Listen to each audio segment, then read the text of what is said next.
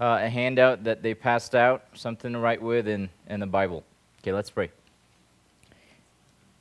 Dear Heavenly Father, thank you for bringing us together this morning. Thank you that we can have fun sharing our Bible knowledge, answering questions. Thank you for the knowledge that you have given us. And we ask that all those details and knowledge would bear fruit spiritually, that we would be more like Jesus Christ, not just people who know facts. Help us now this morning as we hear from your Son, Jesus Christ himself, from Mark, and that we would be teachable, humble, and that you would focus our hearts on his second coming, and that would affect how we live now, today, and that it would change our hearts to anticipate his coming as we grieve our own sins now and the brokenness that we see in this world, that we would await his appearing and that we would embrace him as Lord and Savior. So bless our time in the Gospel of Mark this morning. Thank you for all these students who are here, and we just, again, thank you for this opportunity. In Jesus' name, amen. Okay. I know it's been a while since we had our Sunday school. The last one was, not including last Sunday, but our last Sunday school was all the way back in March. So what's that? 9 months? 10 months? No, 11 months. Because it's, right? Yeah, we did it in January for like one Sunday. But the last Sunday school that we had sequentially, officially, was all the way back in March, 11 months ago. And then we were able to come back for one Sunday in January, but then we had to take a break because of COVID, right?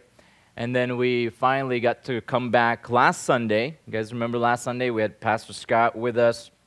We had a great time asking him questions. Who was here last Sunday? Okay, if you missed it, you missed a great Q&A with Pastor Scott. What did you find most helpful from that Q&A? Anyone that you remember? Helpful, convicting? Yes, Katrina.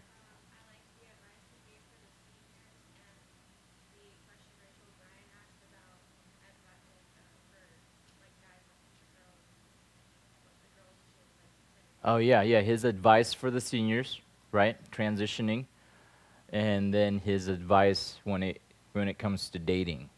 So, great. What else? What else did you guys find helpful, encouraged by, convicted by, appreciated about our pastor? Yeah.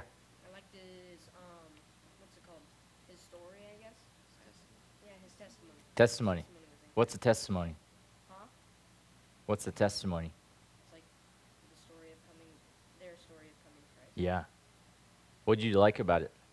How, like, he wasn't really, like, not born into a Christian family, or, like, born into a Christian family, but then, like, over the time, he, like, how he was really sinful, and, like, because I would never think about that as our pastor, like, how he could be, like, super sinful when he was a kid, but he was, and then he, like, changed over time. Yeah. Yeah, the Lord had to change him. Yeah, he wouldn't be a pastor if he stayed that way. Yeah, that's a great testimony, great story how the Lord saved Pastor Scott many, many, many years ago, before all of us were born. Well, maybe I was born. I don't know. Yeah, maybe. Yes, Chris. One thing I really appreciate about Pastor Scott is always remembering his testimony, kind of like what Ryan was saying, and then sharing that. I don't think I remember growing up ever hearing Pastor always remember and be thankful for the Lord saved him, what he saved him out of, Right. and just be wanting to share that, and for someone like that age, and then even my age, to see our pastor still humbled by that truth is, it's just really unique, and Yeah. Yeah, that be common yeah, that's a great point. It's not common in Christians. You know, we went to Trevor and Abby's wedding yesterday, and one thing that they said about the young man, the husband, Trevor, was that he just can't get over the fact that the Lord saved him.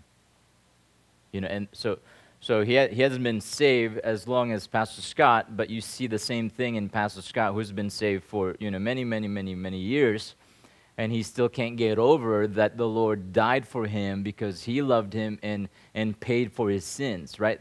He still can't get over that Jesus Christ was his what? Scapegoat, right? So yeah, Chris is right. You hear Pastor Scott's testimony often, and you can just sense that. So yeah, great Q&A with Pastor Scott. I'm grateful that he took a break from the pulpit last Sunday, so I grabbed him and said, "You're coming with us. I want to take a break from the pulpit, and we'll do a Q&A with you." So that was great. Yes, Mr. James. recorded if someone missed it. It's recorded. Okay. Let us know we can get it to you. Yeah. If you missed it, give Mr. James your email, and he'll find a way to send it.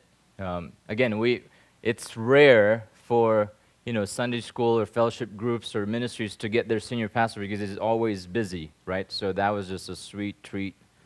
I'd give up any Sunday to have him here. So that was a blessing for us.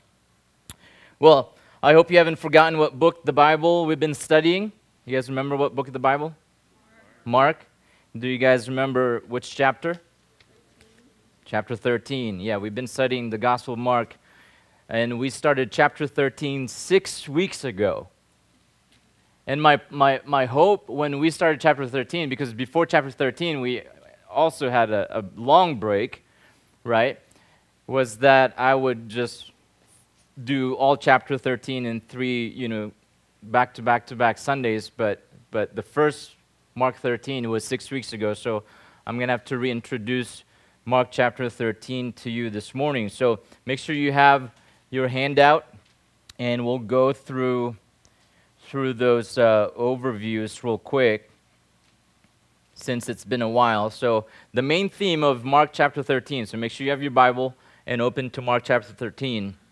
The main theme, okay, if you're looking at a verse, if you're looking at a sentence, if you're looking at a paragraph in your Bible, if you're looking at a chapter in your Bible, if you're looking at a book in your Bible, or if you're looking at the Bible, it's helpful to train yourself and say, okay, what is the main theme, right? What is the number one main theme of what this author's talking about? In Mark chapter 13, what's the main theme?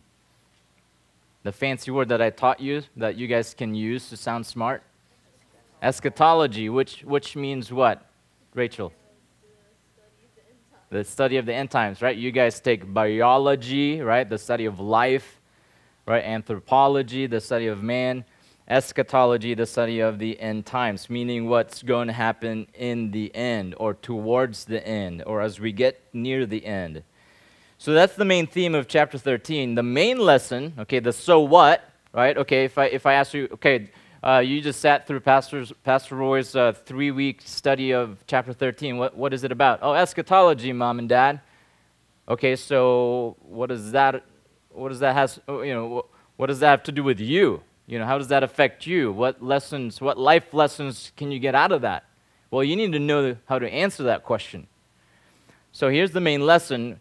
And we spent some time on this last time. Jesus describes what we can expect in the last days, okay, in the future days, so that we will know how to what? Live faithfully in the present day, okay? People call this ethical eschatology or moral eschatology. We're not diving into Mark chapter 13 just so that you know what's going to happen in the future, just so that you know what to expect in the future, but it has to affect how you live today. Okay, it has to affect how you live today. If you know that you're going to die tomorrow, right? If you know that Jesus Christ is going to come back tomorrow, do you think you'll live differently today? I hope so. Do you think you'll even sleep tonight If you know that you're going to die tomorrow or Jesus Christ is going to come back tomorrow? No. No, so it has to affect how you live. Okay, that's the main lesson of eschatology. That's the main lesson of chapter 13. Okay, Jesus is going to describe what we can expect in the future days to come so that we will know how to live faithfully, okay, as Christians, devoted and committed to Jesus Christ right now, today, in the present day. And I gave you a simple breakdown of chapter 13 last time. You can see it right there, three sections. Three sections. You have the not yet signs of the end, right? We talked about that last time, 6 weeks ago. The not yet signs of the end. They are signs, but they are the not yet signs of the end. This morning we're going to look at the signs of the end. Okay, the signs of the end. Things that haven't happened yet, and then, Lord willing, next Sunday we'll look at the second coming of Jesus. Okay? The second coming of Jesus. So, 6 weeks ago, I gave you the four. I don't know if I included it. Well, if you have your notes from 6 weeks ago, you'll have it. The four not yet signs of the end, right? Jesus said that the temple is going to be destructed, right? It's going to be destroyed, right? They left the temple. They went up on the Mount of Olives, and then they're looking at the temple, and Jesus says, yeah, that's not going to be around. That's going to be destroyed, which happened later on. And then the second not yet sign of the end was religious fake or religious counterfeit, right? And Jesus told the disciples, don't be misled. That's going to happen. Don't be misled. The temple is going to be destroyed. Don't be surprised. Right? Number 3, there are going to be global chaos, global tragedies, earthquakes, and all those things. And Jesus told them, don't be frightened. Don't be frightened. That's going to happen. You need to expect those things. And then the fourth not yet sign of the end was Christian persecution. Right? Christian persecution. Brother will betray brother to death. Father his child. Children will rise up against his parents and put them to death. You will be hated. Verse 13, Jesus was telling the disciples, you will be hated by all because of my name, but the one who endures to the end, he will be saved. So Jesus was telling the disciples, guys, these are coming, and you are to expect them, and they are normal, but don't be surprised, don't be misled, don't be frightened, don't be worried. These are the not yet signs of the end. Right? Look at verse 7. Okay, go back up to verse 7, chapter 13, verse 7. Look at how Jesus described all of those events that we already looked at 6 weeks ago. He said that these things are not yet the end, right? But that is not yet the end, the last phrase there in verse 7. Go to verse 8. Verse 8, he describes these things as what? The beginning of birth pangs, right? What other term did I use to describe birth pangs last time? What's that? Braxton Hicks. Who here has ever felt Braxton Hicks before? Mr. Plummer. No, that's indigestion. Yeah, Braxton Hicks, right? You guys remember, I think that's a great illustration of what Jesus is saying here. These things are like birth pangs, Braxton Hicks contractions, contractions that pregnant moms can expect way before the babies do, 9 months.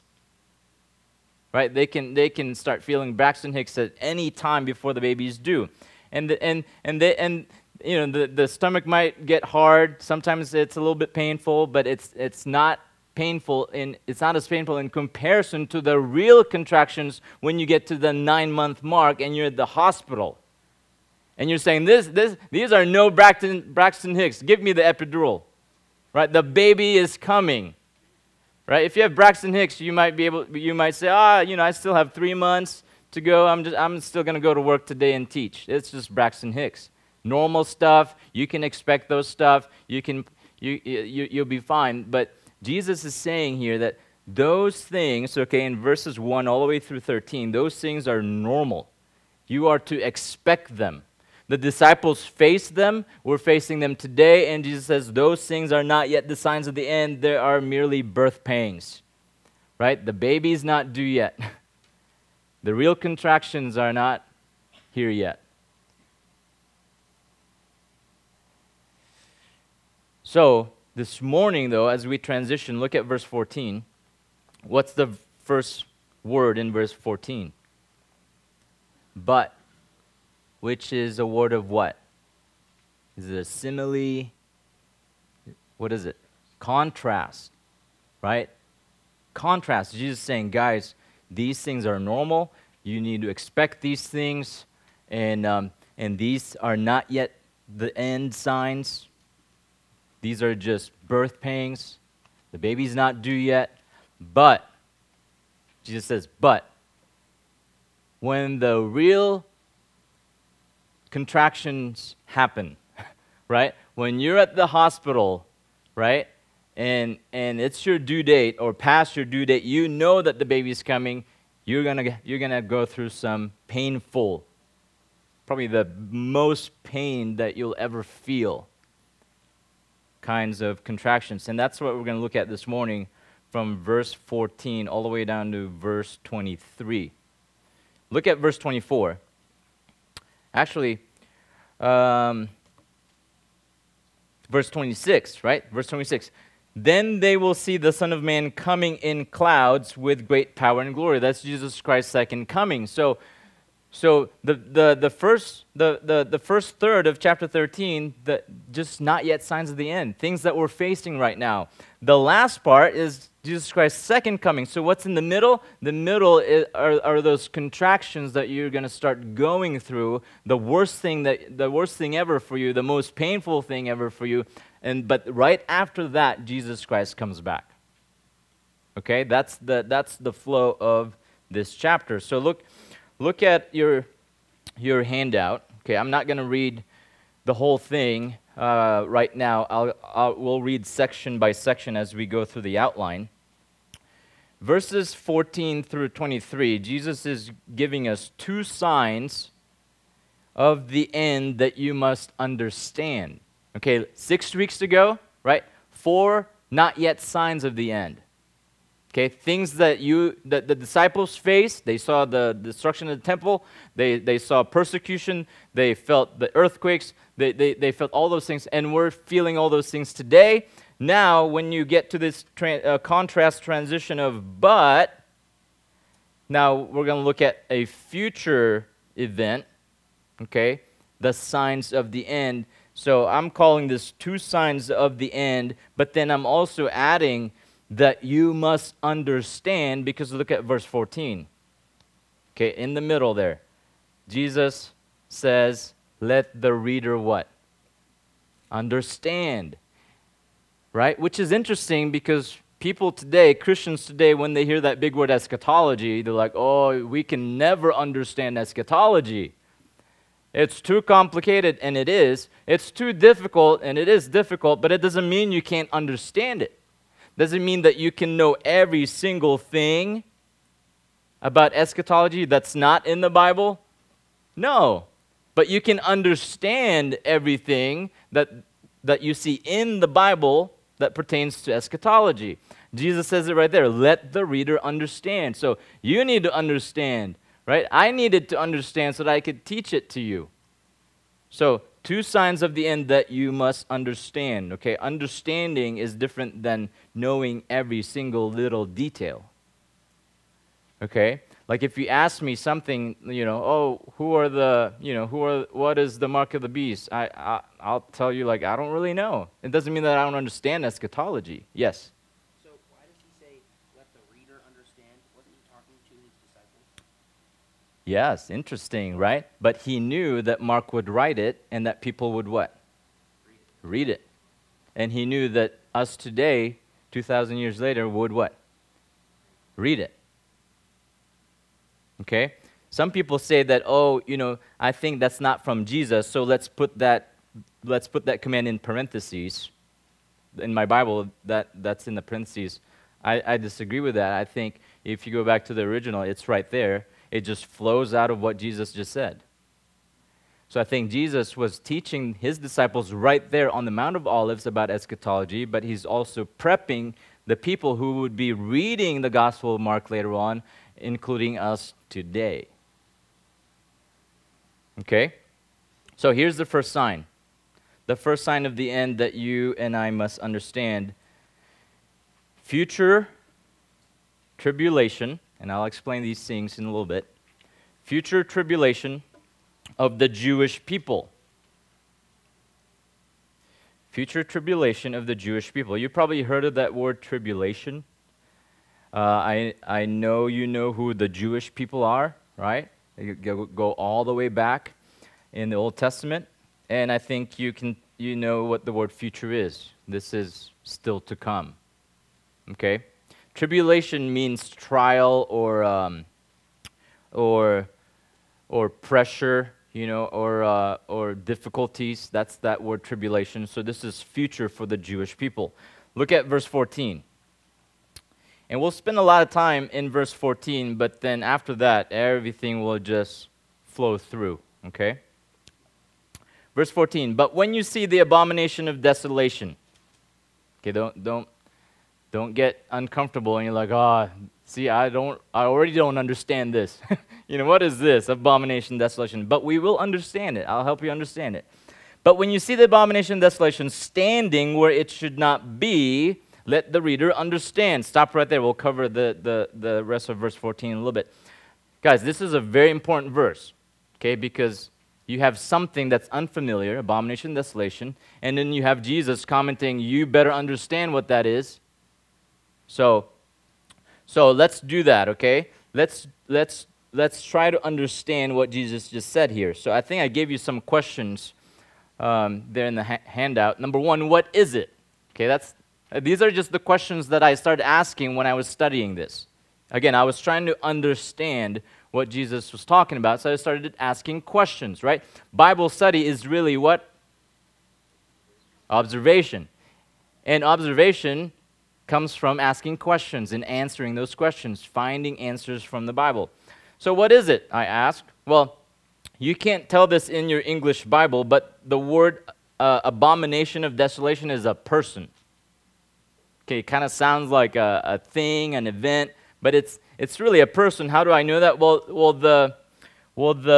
just a little bit of grammar here. The participial verb, standing, okay, it's participle because it ends with an ing, walking, standing, right? But it's a verb because it's an action word, right? So that word in the original language is in the masculine form.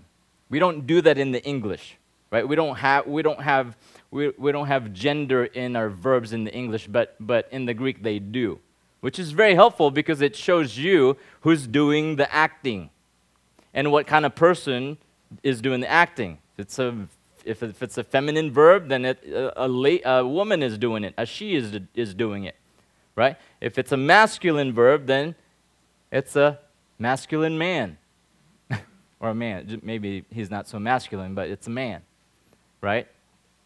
So I believe that the abomination of desolation, that title, okay, is given to a person, a man, okay?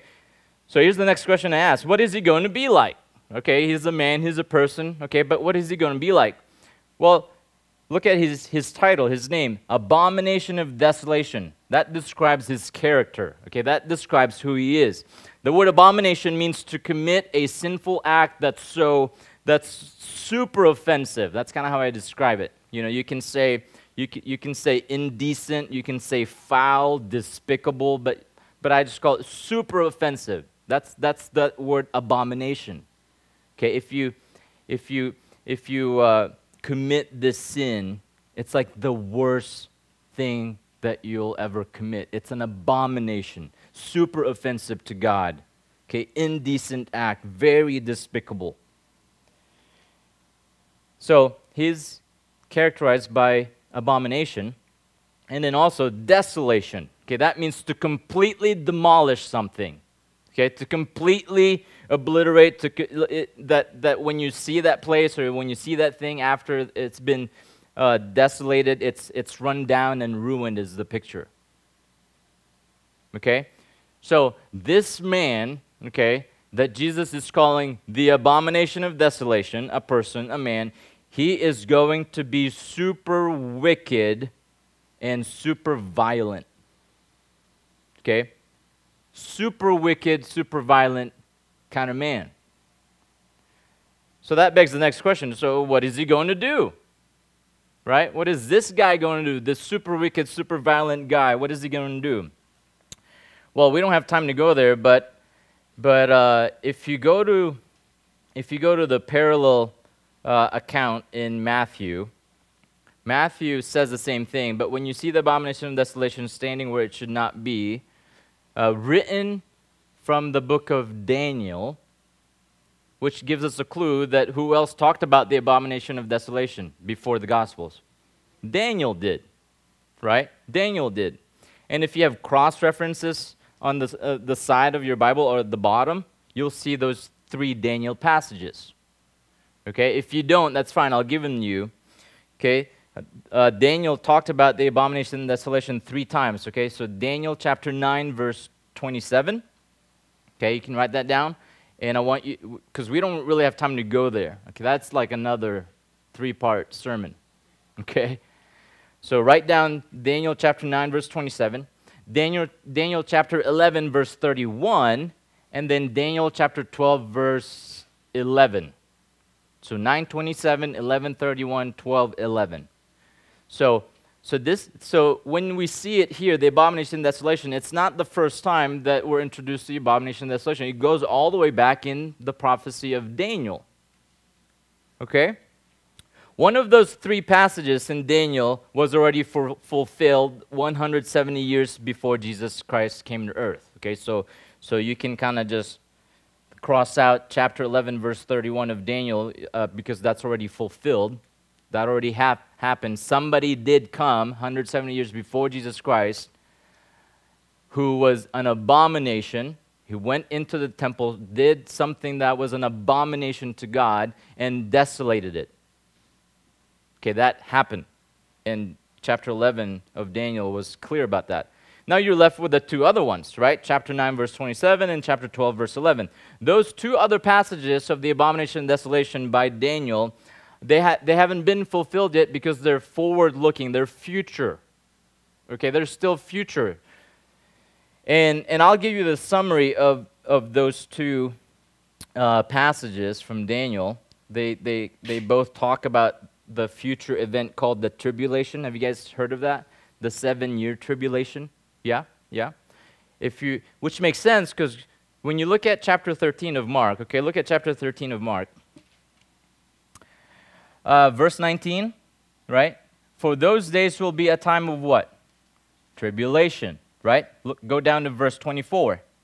But in those days, after that tribulation, okay? Again, tribulation, trials, difficult times, very intense trials and difficulties. So Daniel mentions the tribulation in those 2 passages that haven't been fulfilled in chapter 9 and chapter 12, and it's called the 7-year tribulation. And here's the summary of the 7-year tribulation. Okay, I'll just give you a summary. You can read Revelation, you can read Daniel, you'll see the 7-year tribulation explained there, but here's the snippet of what's going to happen in those 7 years, right?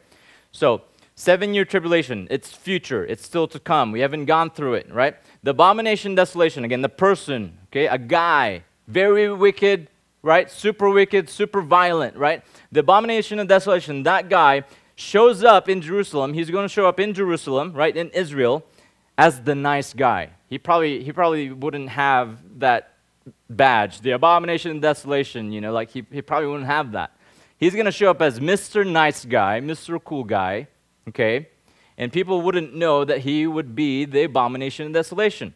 And he's going to establish a peace treaty with Israel, right? He's going to offer peace with Israel. And the Jews, that's why I think the 7-year tribulation is specifically for the Jewish people. And the Jews are going to believe him. They're going to say, oh yeah, this is great. We've been wanting national peace. So you're going to bring that, Mr. Nice Guy? Okay, we want that. So that's going to happen, and for some time, everything's going to be great. Everyone's going to be happy. Best Israel ever, right? Because of this guy. But then all of a sudden, right in the middle of the 7-year tribulation mark, right in 3.5 mark in the middle, this guy, the abomination of desolation, takes off his mask. He's like, I'm not Mr. Nice Guy. He shows his badge. I'm actually the abomination of desolation. And I'm super wicked, and I'm super violent, right? And what he's going to do, if you can read this in those passages in Daniel, what he's going to do is he's going to place himself in the temple, a rebuilt temple in the future. He's going to sit in the throne. He's going to proclaim himself to be God. He's going to force people to worship him, and he's going to wage war to those who do not worship him, and he ends up murdering tons of people. That's the abomination of desolation. That's the person. And that's what he is going to do in the future in those 7-year event, in that 7-year event called the tribulation. Question number 4, right? Question number 4. So I went to Daniel, I went to Revelation. Now my next question is, okay, has this happened yet? Has this happened yet? And the brief answer is no. This hasn't happened yet. It's still a future event. Go back to Mark chapter 13. Look at how Jesus describes this event in verse 19. Okay, I think we already read this. Verse 19.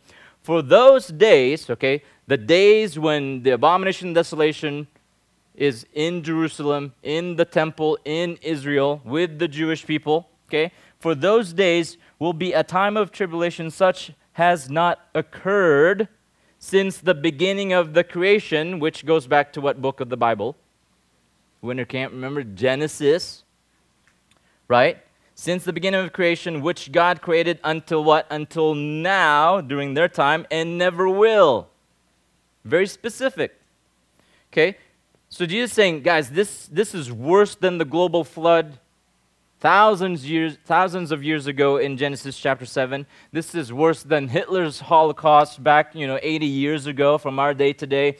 And it will not even come close to all of those things, and it's going to be the worst thing ever. That's why it's called the tribulation. That's why you have someone who's doing an abomination and desolating. Guys, this is scary stuff.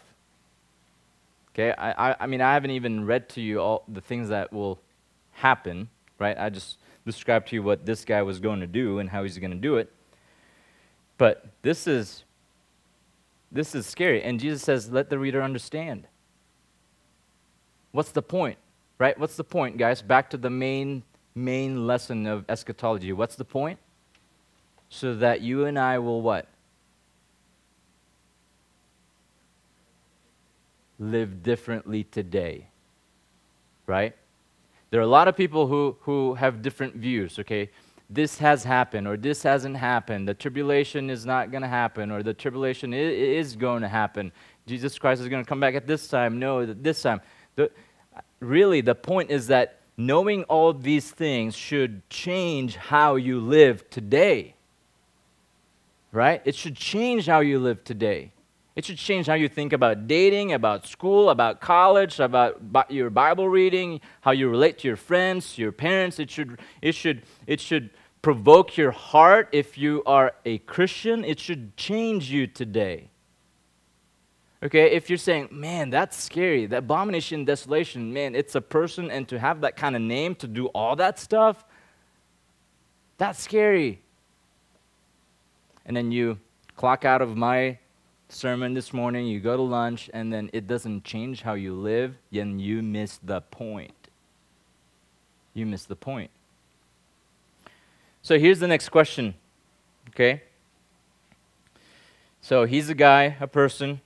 He's going to be characterized as an abomination, desolation. What is he going to do? He's going to be the main guy in the 7-year tribulation.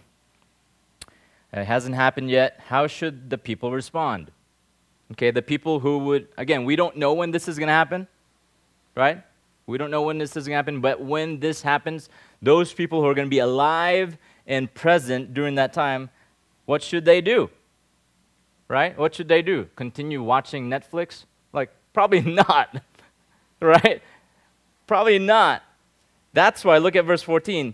Jesus says, when you see the abomination of desolation, okay, standing where it should not be, inside the temple, okay? And he's about to commit an abominable act, okay, the most wicked thing, okay, in the temple, in God's temple. And he's about to desolate it, okay? When you see that, as soon as you see that, Jesus says, your first immediate response is to flee. Okay, you run for your life, Jesus says. Run for your life. Flee to the mountains, right? And hide. Right, the second half of verse 14. Then those who are in Judea, because the temple is going to be there, the abomination and the desolation is going to be there, right? Because it's for the Jewish people, right?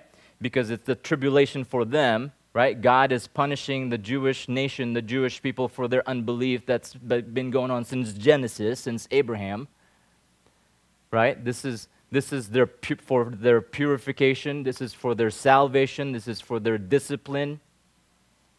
That's why it's there. That's why it's in Israel. That's why it's in the temple. That's why it's in the Judea. That's why this first immediate response is for those people in that place. Then those who are in Judea must flee to the mountains. Flee to the mountains and do what? And hide is the point. Hide.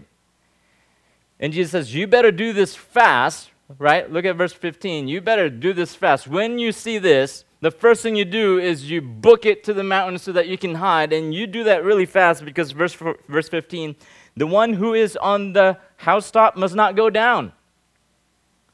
Okay? Or go in back to their house to get anything out of the house. Okay, houses in Jerusalem are different than what we're used to here. They have flat roofs and they're right next to each other. They're built right next to each other, right? They didn't have a porch. They didn't have a nice, fake grass like we do where they could hang out and look at their concrete block wall, They didn't have that. They had flat roofs, and that's where they would hang out. They would hang out on the flat roofs. That's why David was there and he saw who? Bathsheba. They did a lot of things on their flat roofs because all the houses are right next to each other. Okay? So they would hang out on the flat roof. So Jesus is saying, when you see the abomination and desolation doing what it's about to do, what he's about to do, you don't even go downstairs and get your charger for your iPhone. You don't even do that. You don't even do that.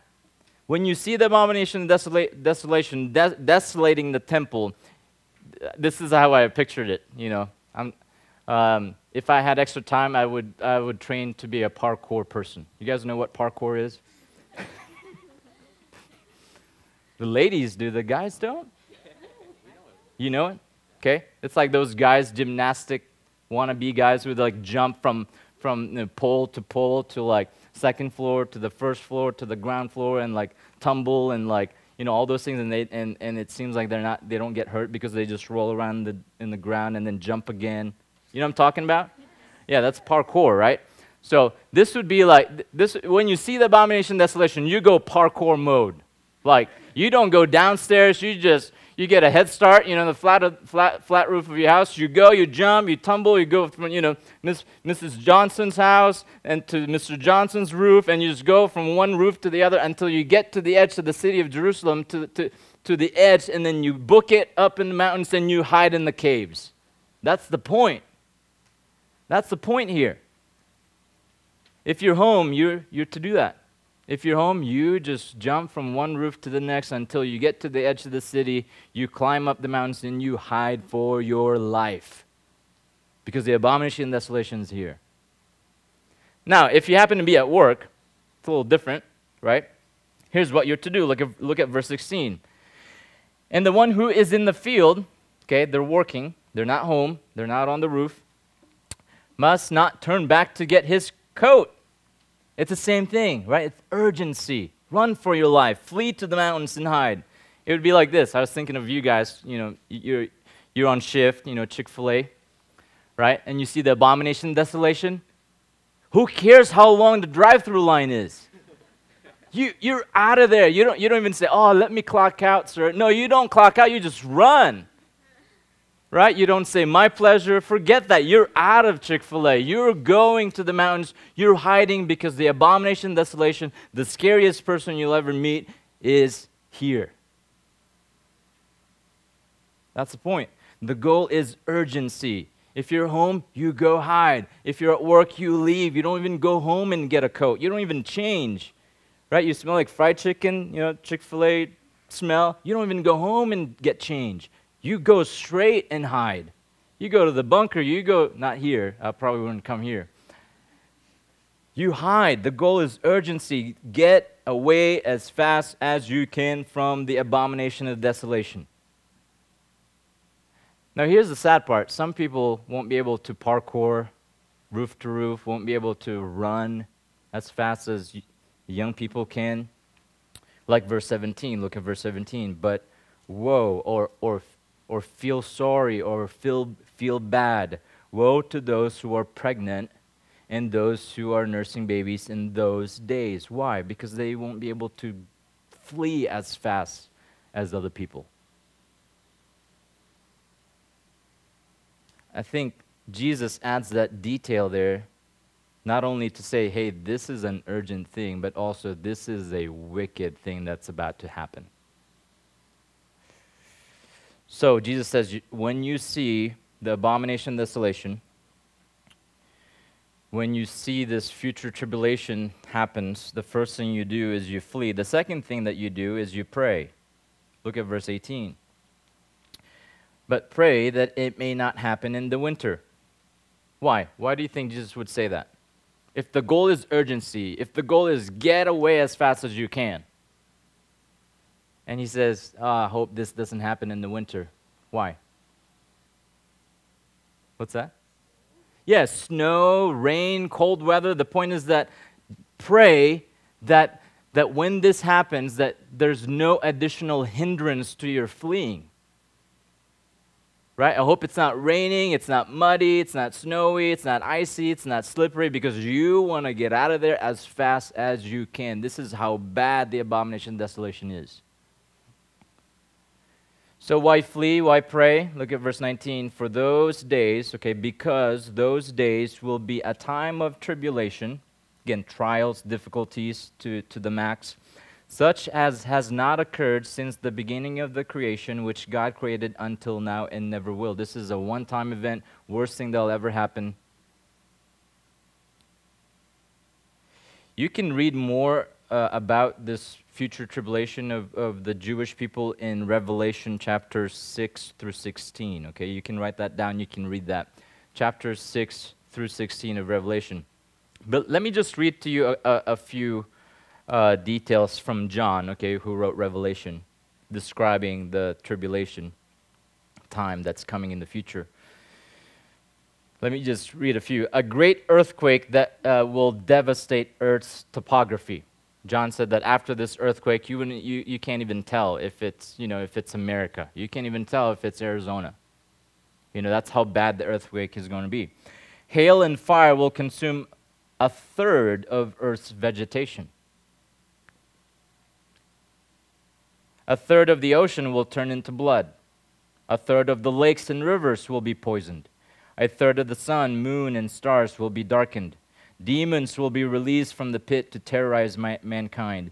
A third of Earth's population will be killed.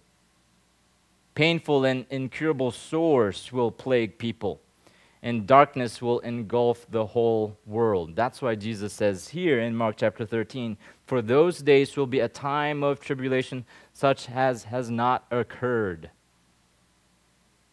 since the beginning until now and never will. Students, this is terrifying. Okay? This is terrifying. Again, I hope you're starting to think, I know that's not here yet. I know that's coming. How should I live my life today for the Lord? How am I going to live my life for the Lord tomorrow if He gives me tomorrow?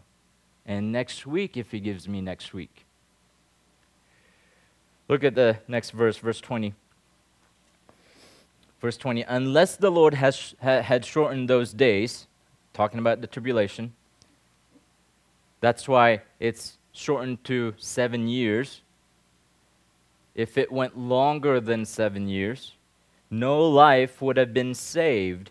But for the sake of the elect, for the sake of the believers who are going to be present during that time, whom he chose, he shortened the days.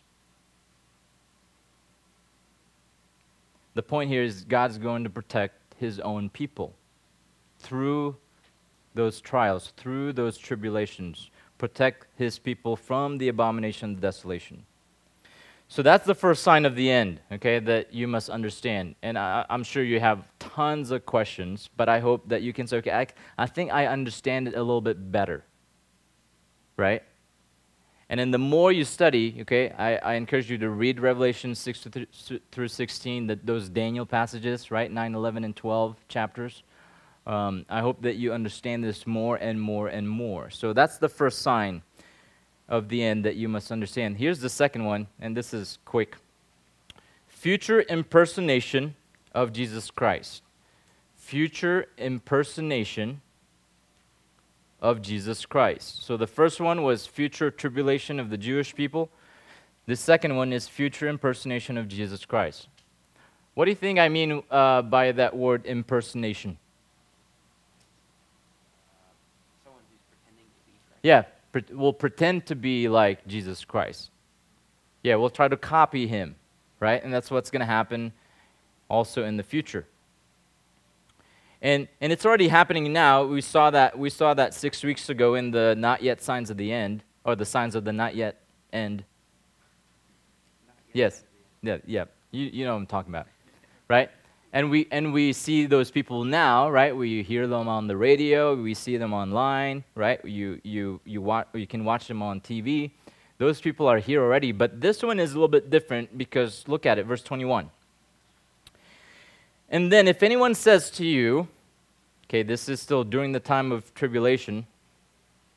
And then if anyone says to you, behold, here is the Christ, okay, the Messiah, right, the Savior, or behold, he is right there.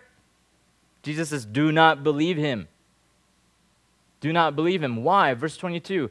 For because false Christ, so not just false teachers, not just fake religions, false Christ, okay, false people who are going to pretend that they can save you, which makes sense in the context, right? People are fleeing for their lives, right? Scared to death, right? And you have these people who are impersonating Jesus Christ, impersonating specifically his ability to save. Jesus says, do not believe him, for false Christ and false prophets will arise and will show, here's also a unique thing that's going to be different for those people in the future in comparison to today, will show signs and wonders, meaning they're going to have miraculous powers, not the fake ones that we see on TV, that stage, right? That they pay people so that when the preacher goes like this, they all fall down and then they leave the building and they get paid for that, right? And then fake people with faking their diseases and ailments show up and then they pretend that they get healed. All of those things are fake. This one though is not fake. These people, these false Christs and false prophets who are going to show up, they actually have the ability, miraculous power to show signs and wonders. And guess what? That's going to be believable.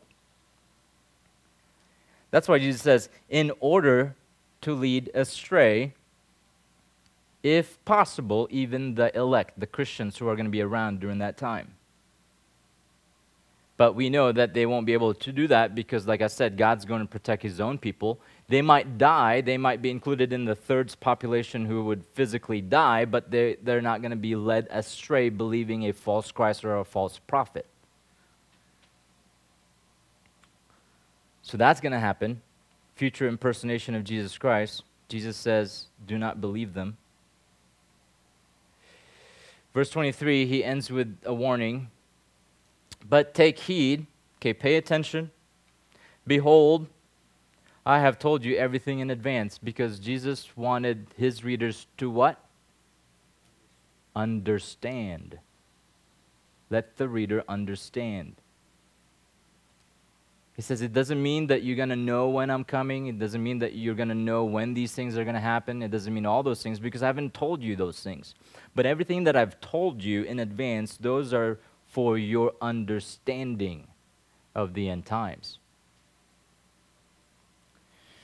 Now, you may be asking, okay, great, now I'm scared to death, right? So what's the point of me, Pastor Roy, of understanding the signs of the end? What lessons can I get from this passage? Well, let me give you just two, okay? Two lessons from the signs of the end. Number one, remember that since God is holy, okay, remember that since God is holy, He hates sin and has to punish it. He hates sin and has to punish it. Okay, if you guys have been reading that book by Jerry Bridges, that's been very clear there, right? On our Wednesday night D groups, all of your sin, all of my sin, past, present, and future, will be all laid out at the end, and God will have to deal with them. All of them.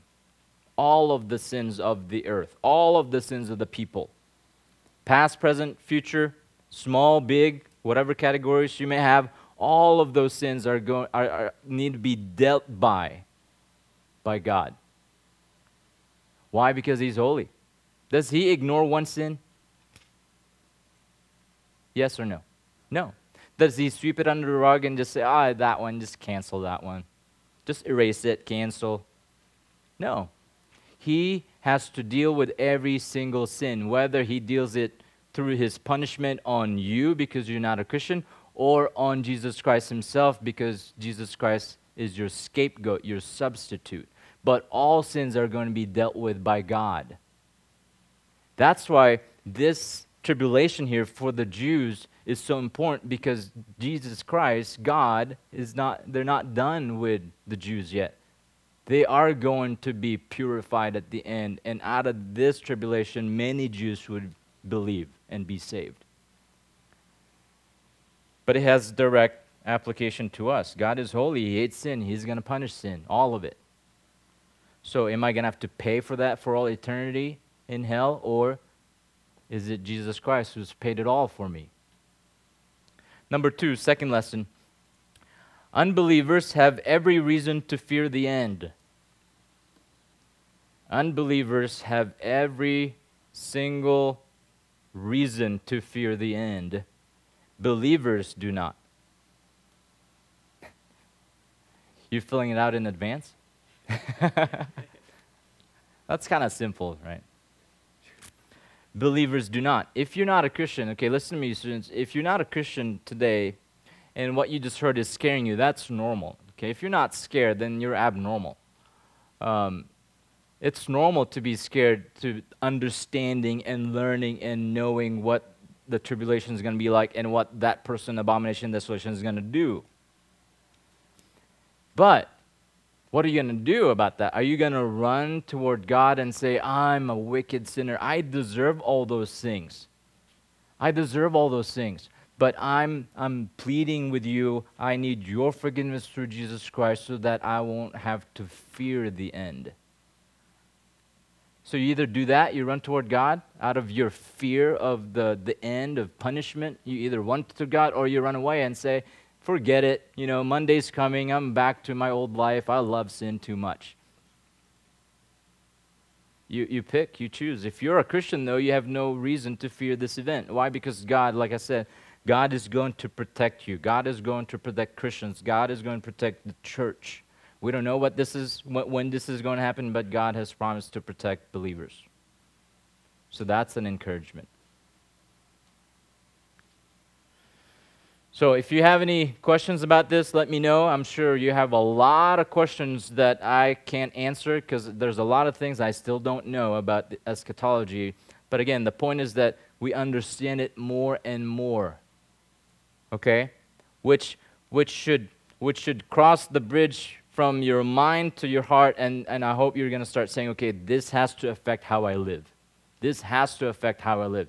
I don't know when I'll die. I don't know when Jesus Christ is coming back. I don't even know when this abomination desolation is going to show up. But I need to live differently today. I need to live differently today. When you start thinking about eschatology, when you start reading what Daniel and the prophets and Revelation and Jesus in the Gospels describe what the end is going to be like it, like what I'm going to eat for lunch that I'm so, consumed by, what type of furniture I'm going to buy from IKEA that consumes me. I'm like, what's the point? Like there's eternity that's coming, right? I need to eat, I need to go to school, I need to do those things, but why am I so consumed by those things? What I'm going to wear, what people think of me, I'm starting a new job, I'm so nervous. Those things pale in comparison to what eternity is going to bring, because that is forever. Forever. Worshiping the Lord Jesus Christ for saving us from our sins. Okay? All right, let's pray.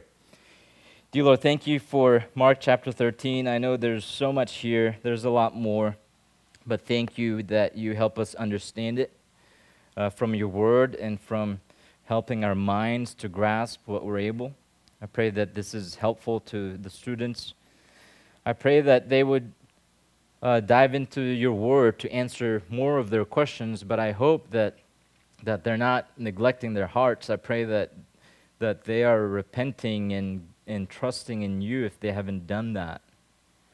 That's really where security lies, is to know that Jesus Christ has paid for my sin, and I am your child, and you're going to protect me, and I'll be with you for all eternity. I pray that's the case for all of these students sitting in this room. Thank you for bringing us together. And bless our day today. May we live differently, because we know that this is not where we belong. We know that there's still a future. We know that we're going to spend eternity somewhere else. So I pray that all these details that we just looked at will change how we live today. And I pray that it would be for your glory, and it would be for Jesus Christ's name. Amen. Okay, thanks, guys. Next week we'll finish chapter 13.